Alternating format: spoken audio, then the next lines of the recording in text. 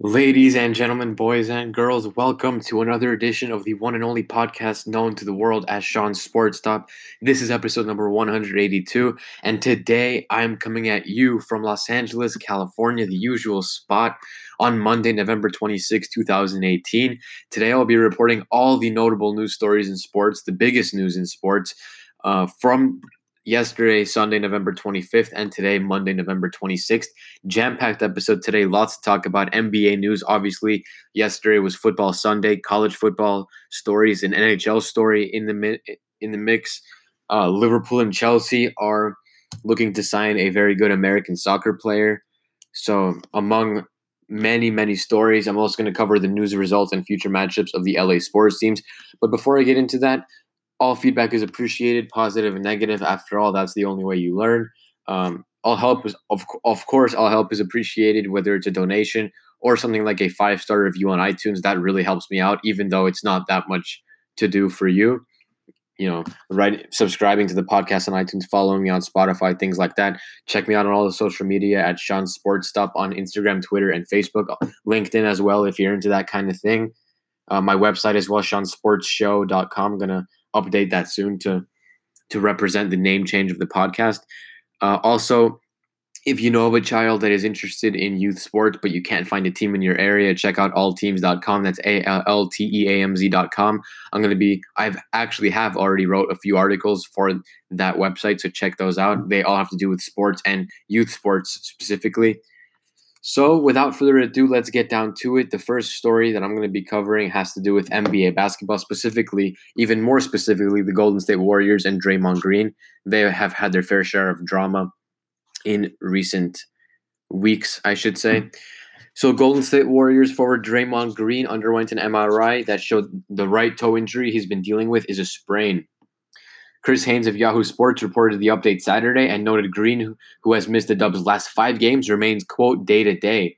The 28-year-old has never appeared in less than 70 games through the first 6 years of his career. This year, he's averaging just under 7 points at 6.9, 7.5 rebounds, and 7.2 assists through 13 games. He's a 2012 second-round pick, and he's been a big part of the Warriors' success. He has 3 All-Star selections, and he's a Defensive Player of the Year award winner, along with obviously 3 championships with the Golden State Warriors, and he was a member of the record-setting 73-9 team in the 2015-16 season, where they actually lost to the Cleveland Cavaliers in 7 games. He is the heart and soul of the club, arguably the enforcer, and his fiery emotions can ignite Golden State and the fans at any time. Then again, his fire and his passion for the team to succeed can also lead to some problems, as he has some beef right now with the reigning defending Finals MVP Kevin Durant, who can become a free agent at the end of the season. With Green out, Jonas Jerebko and Jordan Bell have seen more playing time. So obviously Draymond Green is a big blow for the Golden State Warriors, especially since Stephen Curry is not playing. He was in a car accident. Thank God he's okay. No major injuries suffered there. The team's chemistry just has kind of been off since the whole problem between Draymond Green and Kevin Durant, but it seems like they're getting back on track. And with Draymond due back and Stephen Curry back soon, it looks like it's going to be all okay. But the Warriors, they have a lot on their plate as they look to decide whether they should re-sign Klay Thompson, Kevin Durant, Draymond Green. What about the role player guys? What about DeMarcus Cousins? They have a lot of decisions to make this coming offseason. What I think the Warriors should do is get rid of Draymond Green, try to keep Kevin Durant, keep Durant, Thompson, and Curry, get rid of Draymond Green. Yes, he's extremely competitive, but his fiery attitude sometimes is a cancer, in my opinion. He's a locker room cancer. That's the way I see it. I don't know of any person that would pick Draymond Green over Kevin Durant, maybe because of their personalities, how Draymond Green is so aggressive, and Kevin Durant is arguably a little bit more passive. But obviously Kevin Durant, no disputing he's the better player. So I think if you had to make a choice, you keep Durant and you let Draymond Green go somewhere else. I think his ego is a little bit too much for his own good and the team. That's my opinion. Switching gears to the NFL, the Dallas Cowboys and wide receiver Amari Cooper have yet to discuss the possibility of a long-term contract extension since he was acquired in his trade from the Oakland Raiders. This happened in October. On Sunday, Adam Schefter of ESPN.com reported the sides, quote, have yet to have any talks about a new deal, but that's expected to change in the offseason. He's under contract for the 2019 season with a $13.9 million base salary after the Raiders exercised the fifth-year option in his rookie deal in April per Spotrac. Dallas received some criticism for giving up a first-round pick in the 2019 NFL Draft for Cooper, whose production has dropped over the past 2 seasons in Oakland. The 24-year-old who played at the University of Alabama has shined since joining the Cowboys, however, racking up 22 catches for just under 350 yards and 3 touchdowns in 4 appearances. He put together his best game of the season with 8 interceptions for 180 yards and 2 scores in Dallas's 7-point win over the Washington Redskins, 8-point win, over the Washington Redskins on Thursday. Dallas Cowboys owner Jerry Jones said, quote, Amari looks like he's making a bid for his cash. Schefter noted, quote, Dallas wants to pay Cooper, but the expectations are there won't be any serious talks until after the season ends, despite speculation to the contrary. So what I think of this is I think Dallas should absolutely keep Amari Cooper. He's been extremely productive. They have absolutely no receivers aside from Amari Cooper. Jason Garrett obviously retired. Des Bryant was released and then was signed by the New Orleans Saints, and then he tore his ACL. So besides Amari Cooper, the Dallas Cowboys don't have a good wide receiver. So what I think they have to do is keep him at all costs. And that's all there is to say about that. Switching gears to another NFL story. The San Francisco 49ers announced the release of linebacker Reuben Foster on Sunday morning after he was arrested Saturday night on a domestic violence charge. Foster was arrested at the Niners team hotel in Florida ahead of Sunday's Week 12 road game against the Tampa Bay Buccaneers per ESPN.com. The Tampa Bay Police Department released a statement saying a woman alleged Foster, quote, slapped her phone out of her hand, pushed her in the chest area, and slapped her with an open hand on the right side of her face, according to the ESPN.com report. The San Francisco Chronicle confirmed with Santa Clara Police that Foster and the same woman, Alyssa Ennis, were involved in another domestic disturbance in October, adding, quote, in that incident, a neighbor called police on October 12th, shortly after 11 p.m., to report a loud argument between the couple at their apartment on Carlisle Court. Police said the two had been yelling at each other over material found on his cell phone, according to police captain Wahid Kazem. There were no signs of injury in the disturbance, the captain said, but officers took photographs and made video recordings. No arrests were made. Foster was arrested twice in less than a month after the 2017 season ended. His first arrest occurred on January 12th in Tuscaloosa, Alabama, for possession of marijuana. On February 11th, just a month after the first arrest, he was arrested in California for suspicion of domestic violence, threats, and possession of an assault weapon. The Santa Clara County District Attorney's Office announced on April 12th that Foster was formally charged with felony counts of domestic violence with an allegation he inflicted great bodily injury, forcefully attempting to prevent a victim from reporting a crime, and possession of an assault weapon, as well as a misdemeanor count of possession of a large-capacity weapon magazine. Per Tom Shad and AJ Perez of USA Today, Foster's girlfriend told police he punched her in the head up to 10 times and physically threw her from the house and dragged her by her hair. Those charges, though, were dropped in May. So, man, extremely unfortunate situation for everybody involved. Obviously, the San Francisco 49ers losing a great talent, but more than that, Reuben Foster and his situation with his girlfriend, I'm not sure what their relationship is, but that's definitely ruined.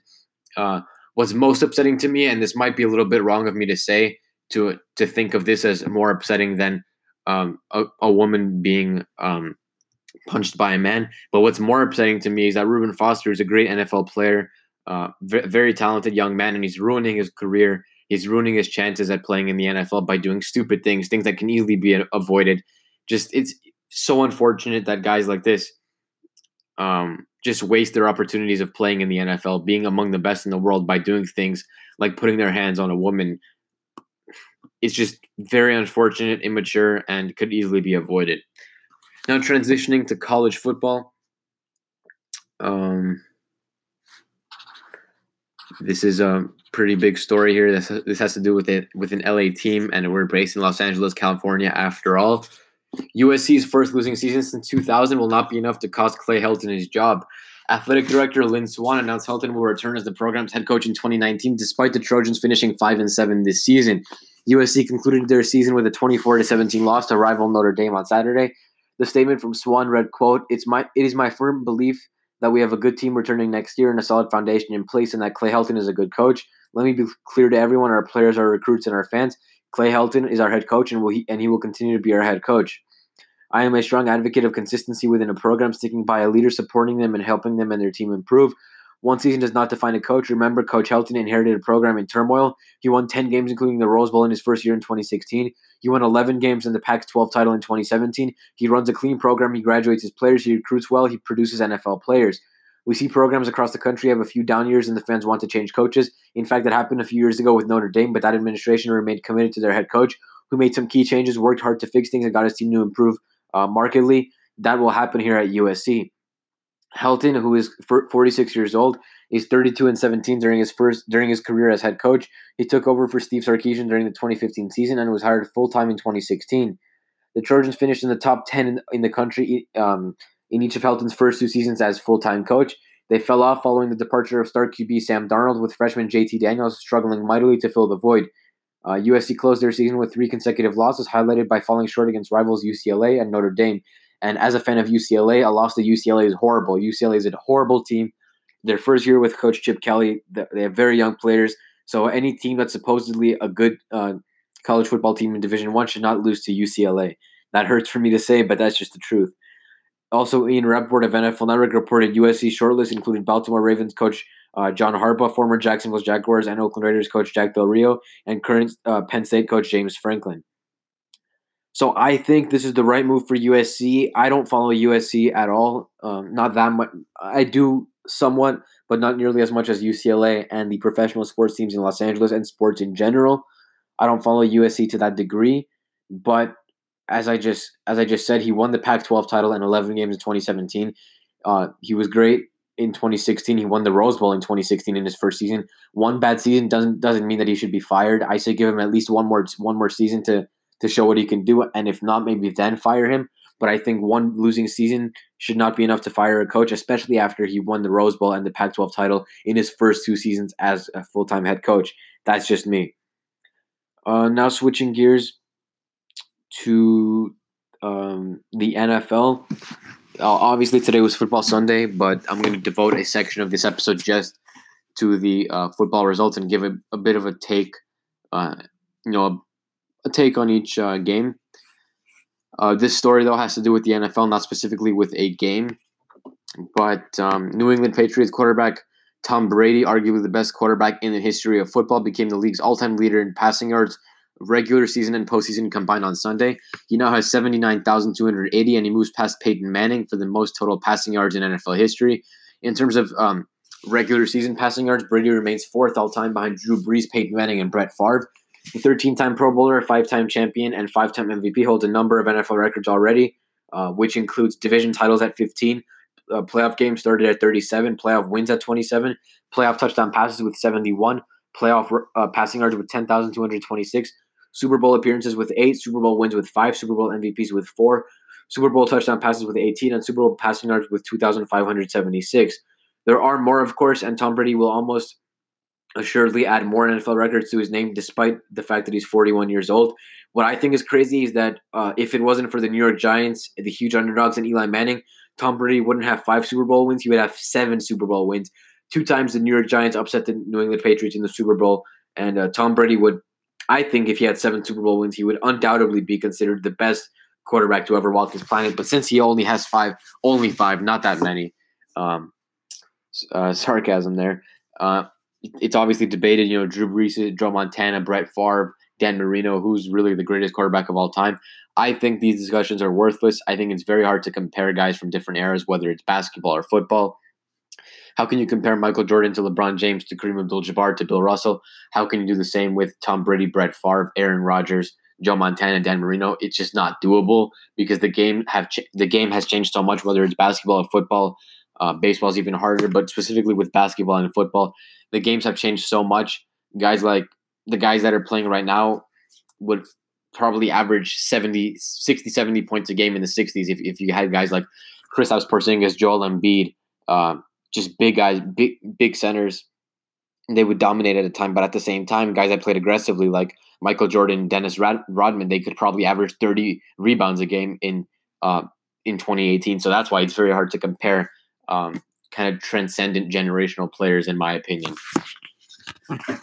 Switching gears now, transitioning to the NHL. I don't cover the NHL all too much besides the games played by the LA Kings and Anaheim Ducks, but this has to do with the Philadelphia Flyers. The Philadelphia Flyers announced the firing of general manager Ron Hextall on Monday after 3+ seasons. Team president Paula Holmgren issued a statement that read, quote, "The Flyers organization has decided to relieve Ron Hextall of his duties as executive vice president and general manager. We thank Ron for his many significant contributions, but it has become clear that we no longer share the same philosophical approach concerning the direction of the team. In light of these differences, we feel it's in the organization's best interest to make a change effective immediately. I have already begun a process to identify and select our next general manager, which we hope to complete as soon as possible. Currently, the Flyers are 13th in the Eastern Conference and 7th in the Metropolitan Division. They are losers of 5 of their last 6 games and have the second worst goal differential in the Eastern Conference. Philadelphia made the playoffs in 2 of Hextall's first 3 seasons as GM, but was eliminated in the first round each time. The franchise has made the playoffs only 4 times since the 1994-95 season. Coach Dave Hextall called Hextall's firing a tough morning. Players seem to be taking the news hard as well. So, I mean, what can you do? I think it's the right move for the Flyers. Obviously, they haven't had much success lately. They've made the playoffs only 4 times since the mid-90s, so some change needs to be made. In sports, this seems kind of unfair to me, but in sports, the first guys that are always to blame are the front office and the coaches. They're always the first ones to get fired rather than the players unless they act up or perform very poorly. So it's always the coach that gets blamed. The coach gets fired. Like, look at a great example is Dwayne Casey in the Toronto Raptors. He led the Raptors to the best record they've ever had, the first seed in the Eastern Conference. But because they lost to LeBron James and the Cleveland Cavaliers in the playoffs, they got swept by the Cavs, and they lost to LeBron for the 3rd time in the playoffs. He got fired, even though he led them to the best record they've ever had and the first seed in the Eastern Conference. That didn't matter. So the coach is always the first one to blame, which I think is unfair. But sometimes some kind of change needs to be made in hopes for a better future. Now switching gears to the NFL, back to the NFL. Hugh Jackson should probably not expect to receive any holiday cards from Baker Mayfield this year. At least that's what I think. The Browns QB gave his former coach a chilly response when meeting for a handshake following Cleveland's 35-20 win over the Cincinnati Bengals on Sunday. Anyone can kind of tell that Baker wanted no part of the handshake that Jackson was offering. And Mayfield explained his frustration stemmed from Jackson joining the Bengals as an assistant so soon after the Browns fired him, saying, quote, "It's just somebody that was in our locker room asking us to play for him, and then he goes to a different team we play twice a year. Everybody can have their spin on it, but that's how I feel." So he also, man, you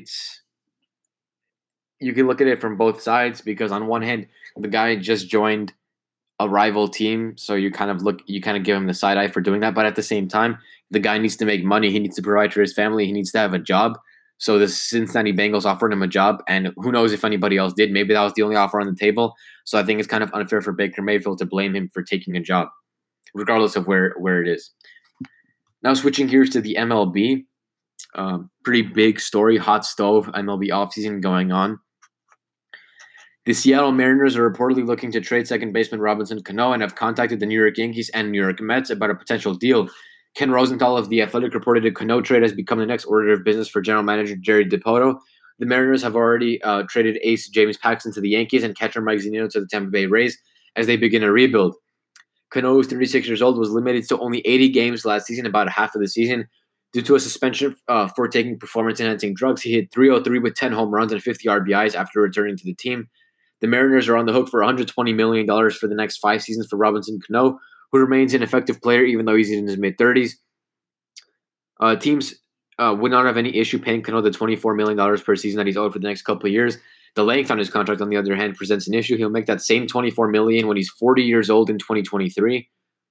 So as a bit of a Yankee fan, I don't think they should go after Robinson Cano. He played the prime of his career with the Yankees, so why would they trade for him when he's out of his prime? It doesn't make much sense to me. But at the same time, he could provide a bit of a spark. You know, you could have Robinson Cano, Aaron Judge, Giancarlo Stanton, Miguel Andujar, Gleyber Torres. It's just a very offensively powerful lineup. And plus, you have James Paxton in the pitcher. You just traded him from the Mariners. You have Masahiro Tanaka. You just re-signed CC Sabathia, possibly Sonny Gray if he could regain his form. So you're looking at a pretty solid team. Already a solid team that if you add Robinson Cano, it could be a great spark, but I don't think it's the right move for the Yankees. Just my own personal opinion. Now switching gears to European soccer. Chelsea or Liverpool could reportedly buy Borussia Dortmund's Christian Pulisic for 70 million euros, provided they are willing to let him remain with the Bundesliga side until the end of the season. So just a quick update there. Switching gears now to another NFL story, just all football today on this episode, or these last 2 days. As I haven't said this, but this episode, or actually I have said this, that I'm covering the news. from Sunday, November 25th and Monday, November 26th. So anyway, the Jacksonville Jaguars and head coach Doug Marrone fired offensive coordinator Nathaniel Hackett on Monday. Hackett told NFL Network that he was surprised of Marrone's decision. Under Hackett, the Jaguars ranked 22nd in yards per game and 28th in points per game this season. They also finished 23rd in yards per game in 2016 and 2015 points, but those numbers increased significantly in 2017 to 6th and 5th, respectively. So I'm not sure if this was the right move, but the Jaguars did lose 7 games in a row, so it could quite possibly be the right move. They had, as I said, they were ranked 6th and 7th in those two categories last season, so they had a great offense. They almost made the Super Bowl. They lost to the New England Patriots in the AFC Championship game. So maybe this was a bit of a rush decision, very similar to the situation that USC's football coach is in, where he was successful in his first couple of years, but now fell off quite a bit and was on the brink of getting fired. So very similar situation, and I'm kind of torn on this one, honestly. I don't know if it was a good move for the Jaguars or not. Now switching gears to college basketball, transitioning. Gonzaga spent its Thanksgiving weekend in a dream locale in Maui. They left as the number 1 team in the country. Gonzaga is the nation's new top-ranked team after defeating Duke and winning the Maui Invitational, moving up 2 spots to leapfrog number 2 Kansas. Duke then follows at number 3. So just a quick update there. And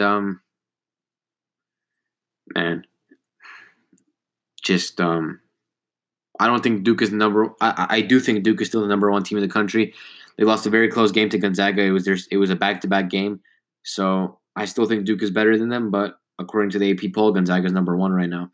Switching gears to another baseball story, the Atlanta Braves will take a chance on Josh Donaldson after signing the free agent to a 1-year contract worth $23 million. Ken Rosenthal of The Athletic added the deal is pending a physical. The 2018 season was marred by injury for Donaldson, who battled shoulder and calf issues that limited him to only 52 games. The Toronto Blue Jays traded him to the Cleveland Indians before the August 31st deadline, although his injury created controversy as he was not healthy enough to play immediately after the deal. He finally returned to the field in September and produced a .280 batting average and 3 homers in 16 appearances. And this is a bit of a risk for the Atlanta Braves. It could either be a very, very high risk, high reward, or very high risk, low reward. I think it's either going to be a great move or a horrible move. I don't think it's going to be anywhere in the middle. I think it's going to be closer to a great move than a horrible move, though. Switching gears to yet another NFL story, the last notable news story of this episode. The Cincinnati Bengals will have to try to play the rest of the season without quarterback Andy Dalton, as he is injured for the rest of the season. And with that said, I'm going to be transitioning into the Los Angeles sports teams, starting with the Los Angeles Lakers. Starting with the Los Angeles Lakers. So the last time that I recorded an episode was November 22nd. On November 23rd, the Los Angeles Lakers played the Utah Jazz at home, and they won 90-83 in a low-scoring game. For the Lakers, LeBron James, 22 points, 10 rebounds, 7 assists. Kyle Kuzma had 9 points, 6 rebounds. JaVale McGee was pretty good with 12 points and 4 rebounds. Brandon Ingram dropped 24 points. Lonzo Ball had 9 points, 10 rebounds, and 2 assists, so pretty solid game from him. Overall, good game from the Lakers, and they got the win. After that, yesterday they lost to the Orlando Magic 108-104 at home. It was a close game. The Lakers have been on a bit of a winning streak, so you can't win every game. So with the loss, the Lakers are now 11-8 on the season, and the Magic are 10-10. For the Lakers, LeBron James had 24 points, 7 assists, 4 rebounds. Kyle Kuzma had 21 points, 5 assists, 4 rebounds. JaVale McGee had 12 points and 7 boards. Brandon Ingram had 17 points, 1 assist, and 6 rebounds. Lonzo Ball had another good game, 9 points, 2 assists, 10 rebounds. So Lance Stevenson had 13 points. So overall, good game for the Lakers, but couldn't get the job done against the Magic. They resume play tomorrow on Tuesday at 6 p.m. Pacific time, 9 p.m. Eastern against the Denver Nuggets on the road. That game is going to be on NBA TV. The Denver Nuggets have been pretty good this year, so that should be a good game. I think the Lakers are going to pull that one out, though. The Clippers have been shocking. I never thought – they're currently first in the Western Conference. I never thought they'd be first at any point during the season because they lost – Chris Paul before last season signed with the Houston Rockets, or was traded actually to the Houston Rockets. Blake Griffin was traded to the Detroit Pistons, and DeAndre Jordan signed with the Dallas Mavericks this past offseason, so the Lob City was broken up. The Clippers, JJ Redick signed with the Philadelphia 76ers before last season, but they're playing well. But they did lose on Friday, November 23rd, in overtime to the Memphis Grizzlies at home. Or actually, they won. 112-107 at home. So for the Clippers, Danilo Gallinari had 20 points, 9 rebounds, 2 assists. Tobias Harris had 12 points, 4 assists, 7 rebounds. Marcin Gortat, Avery Bradley, and Shai Gilgeous-Alexander all pitched in. Lou Williams and Patrick Beverley. So looking at the Clippers roster, they actually have a very solid team. Lots of great role players. They don't have one notable kind of superstar like LeBron James or someone like that, like the Lakers do, but they have a really, really solid overall team. Seems like it to me. I didn't really see their roster in depth, but looking at it now, they look pretty good. And yesterday they beat the Portland Trailblazers 104-100. They're a good team. The Clippers are now 13-6. Shocking results they're showing to me. And the Trailblazers are 12-8. Tobias Harris had 34 points, 11 rebounds, and an assist. Danilo Gallinari had 17 points. Shai Gilgeous-Alexander and Montrezl Harrell each had 12 and 14 respectively. Marcin Gortat pitched in as well with 6 points and 4 boards. So just a great game. Now the LA Kings, they are absolutely horrible. They played the Vancouver Canucks on Saturday, November 24th, and they lost 4-2, but they rebounded yesterday and they beat the Edmonton Oilers 5-2 at home. They play the Vancouver Canucks again, but this time in Vancouver, Canada, at 7 p.m. Pacific time, 10 p.m. Eastern tomorrow. So just the Kings are still 8th in the Pacific Division and still last in the NHL. Oh, I forgot to look at the NBA standings, the Lakers and Clippers. The Lakers are currently 7th in the Western Conference. They're 7-3 in their last 10, so very good. But they did lose their last game. But they're only 2 games behind the first place Clippers. The Clippers are obviously in first place, 8-2 in their last 10 on a 2-game winning streak themselves. The longest winning streaks of the conference are the Minnesota Timberwolves, who have won 3 straight, and the Denver Nuggets, who have won 3 straight. They're in third place. And as I said, the Lakers play them next. So the LA Kings, I just covered them, still 8th in the Pacific Division. The Anaheim Ducks on Friday, November 23rd, played the Edmonton Oilers and had yet another overtime game. They won 2-1 in overtime at home, and then they lost in Nashville 5-2 yesterday. They resume play tomorrow at 4:30 p.m. Pacific time, 7:30 p.m. Eastern against the Tampa Bay Lightning in Tampa Bay, Florida, as they look to get back in the win column. They'll look to win the 3rd of their last 4 games. They're currently 4th in the Pacific Division. They're 4th. They are 4-4-2 in their last 10, and they are only 4 points behind the first place Calgary Flames, while the Kings did win their last game, but they are 4-6 in their last 10 with a -23 goal differential, 8-14-1. Just pretty bad, but they are still kind of hanging in there. They're 3 points behind the Arizona Coyotes for the spot that's not last, and 8 points behind the first place Calgary Flames. So still doable, still a young season, but things are not looking good for my Kings. The LA Rams had a bye week this week. They resume play after their shootout with the Kansas City Chiefs last Monday. They resume play next Sunday, December 2nd at 10 a.m. Pacific time, 1 p.m. Eastern against the Detroit Lions in Detroit on Fox. That's going to be a pretty good game. I think the Rams will take it easily, though. The LA Chargers did play today, and they destroyed the Arizona Cardinals 45-10. So the Chargers have a very solid record now. I'll take a look at the NFL standings in a second. So the Chargers are now 8-3, and the Cardinals are a horrible 2-9. The Chargers resume playing next Sunday, December 2nd at 5:20 p.m. Pacific time, 8:20 p.m. Eastern against the Pittsburgh Steelers on the road. Big game there as they play the Steelers, who are a very good AFC team themselves. That game is going to be on NBC in primetime. I'll be watching it. Now taking a look at the NFL scores from Week 12 of the season to close out this loaded episode of Sean's Sports Stop. So let's see what we got to cover. The Chicago Bears beat the Detroit Lions 23-16. The Bears were favored. They got the job done. They should have won, and they did. They won 23-16. Now 8-3 on the season. Pretty surprising there. Never thought they would be 8-3 at any point, or be 5 games over 500 at any point during the season. The Detroit Lions are now at 4-7. For the Bears, it was Chase Daniel who played quarterback. I guess Mitch Trubisky is injured. He went 27 of 37 for 230 yards, 2 touchdowns, and no interceptions. And for the Lions, it was Matthew Stafford. He had a pretty bad game, 28 of 38. He did have 236 yards, but no touchdowns and 2 interceptions. So for the Lions, they're only offense was LeGarrette Blount, who rushed for 2 touchdowns. He averaged 4.6 yards per rush. Let's see what other games we got to cover. So the Dallas Cowboys beat the Washington Redskins 31-23. It was a bit of a toss-up. Both teams are now 6-5 after the Cowboys win over the Redskins. I thought the Cowboys would win because they were at home, and that seemed to be the difference, as they won by about a touchdown, and both teams had the same record coming in. The Redskins don't have their starting quarterback Alex Smith, as it was Colt McCoy, went 24 of 38 for 268 yards, 2 touchdowns, and 3 interceptions. That's all. On the rushing side, Kapri Bibbs had a pretty good game, 17. Only 3. No, he didn't have that good of a game. 3 carries, 17 yards, but he did have a touchdown. For the Cowboys, Dak Prescott was good, 22 of 31, 289 yards, 2 touchdowns, no interceptions. Ezekiel Elliott also rushed for a touchdown, and Dak Prescott had a rushing touchdown. It's a good offensive game for the Cowboys. The Philadelphia Eagles beat the horrible New York Giants 25-22. A much needed win for the Eagles, who are now 5-6, while the Giants are 3-8. For the Giants, Eli Manning, the old man, went 26 of 37 for 297 yards, a touchdown, and an interception.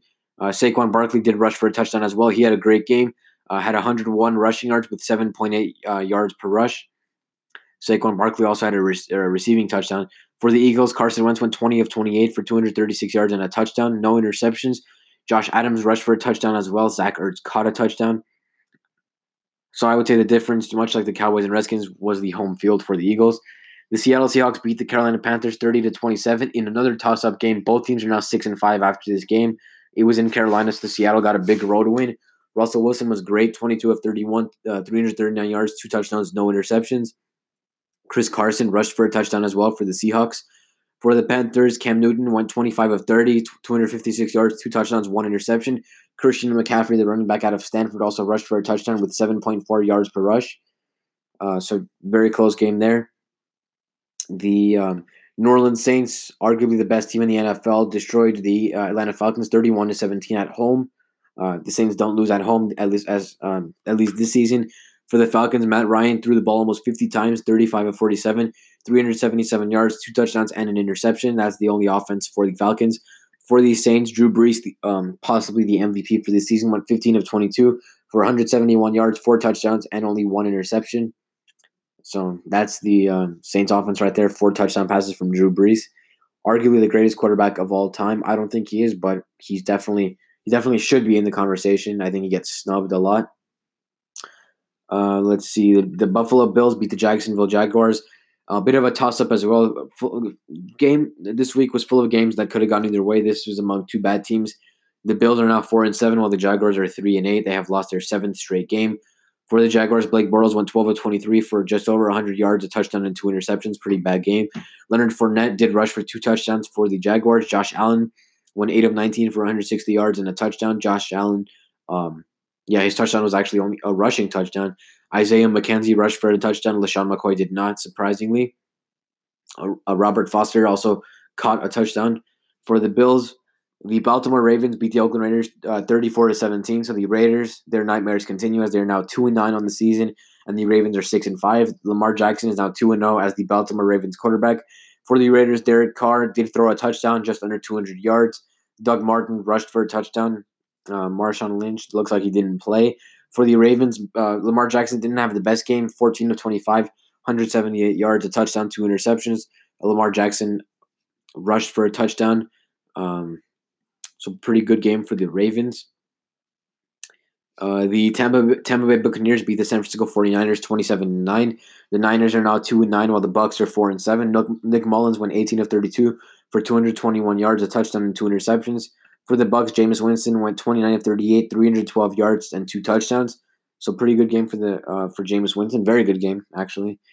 The New England Patriots, no surprise, beat the New York Jets 27-13, now 8-3, while the Jets are 3-8. Tom Brady was Tom Brady, 20 of 31, 283 yards, 2 touchdowns, no interceptions. Sony Michel also rushed for a touchdown, averaging 6.3 yards per rush. Josh McCown, playing quarterback for the Jets because Sam Darnold is injured, 26 of 45, 276 yards, a touchdown, and an interception. No rushing touchdowns for the Jets. The Cleveland Browns beat the Cincinnati Bengals 35-20. It was their first road win in 3 seasons, believe it or not. The Browns are now 4-6-1, could easily have a much better record if not for very close overtime losses. Baker Mayfield went 19 of 26, 258 yards with 4 touchdowns and no interceptions. Great game from Baker. Nick Chubb also rushed for a touchdown for the Bengals. Andy Dalton was pretty good. He went 10 of 17 for 100 yards, a touchdown and an interception. But he was replaced by Jeff Driscoll since he was injured, who threw for a touchdown himself. The Denver Broncos beat the Pittsburgh Steelers 24-17. The Chargers, as I covered, destroyed the Cardinals. The Indianapolis Colts are back. They beat the Miami Dolphins 27-24. They are in a huge winning streak. Ryan Tannehill for the Dolphins did throw for 2 touchdowns, but Andrew Luck was great.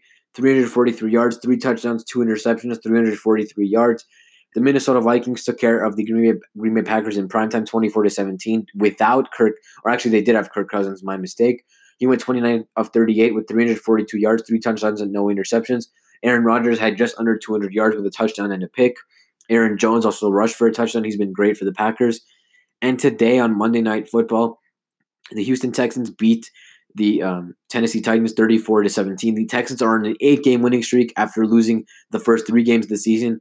So the Texans, for the Texans, Deshaun Watson had 210 yards for 2 touchdowns and no interceptions, 19 of 24. Marcus Mariota had a great game for the Titans, 22 of 23, only 1 incompletion, 303 yards, 2 touchdowns, and no interceptions. So almost perfect. Absolutely great game from Mariota, but wasn't enough as the Texans take care of business. Also for the Chargers, Phillip Rivers was also 28 of 29, only 1 incompletion, 259 yards, and 3 touchdowns. So there you have it. Those are the results from Week 12 of the NFL season. Thank you so much for listening. This was episode number 182. Every episode is available on every podcast platform, which includes iTunes and Spotify. Thanks again for listening, and I'll see you guys on episode number 183.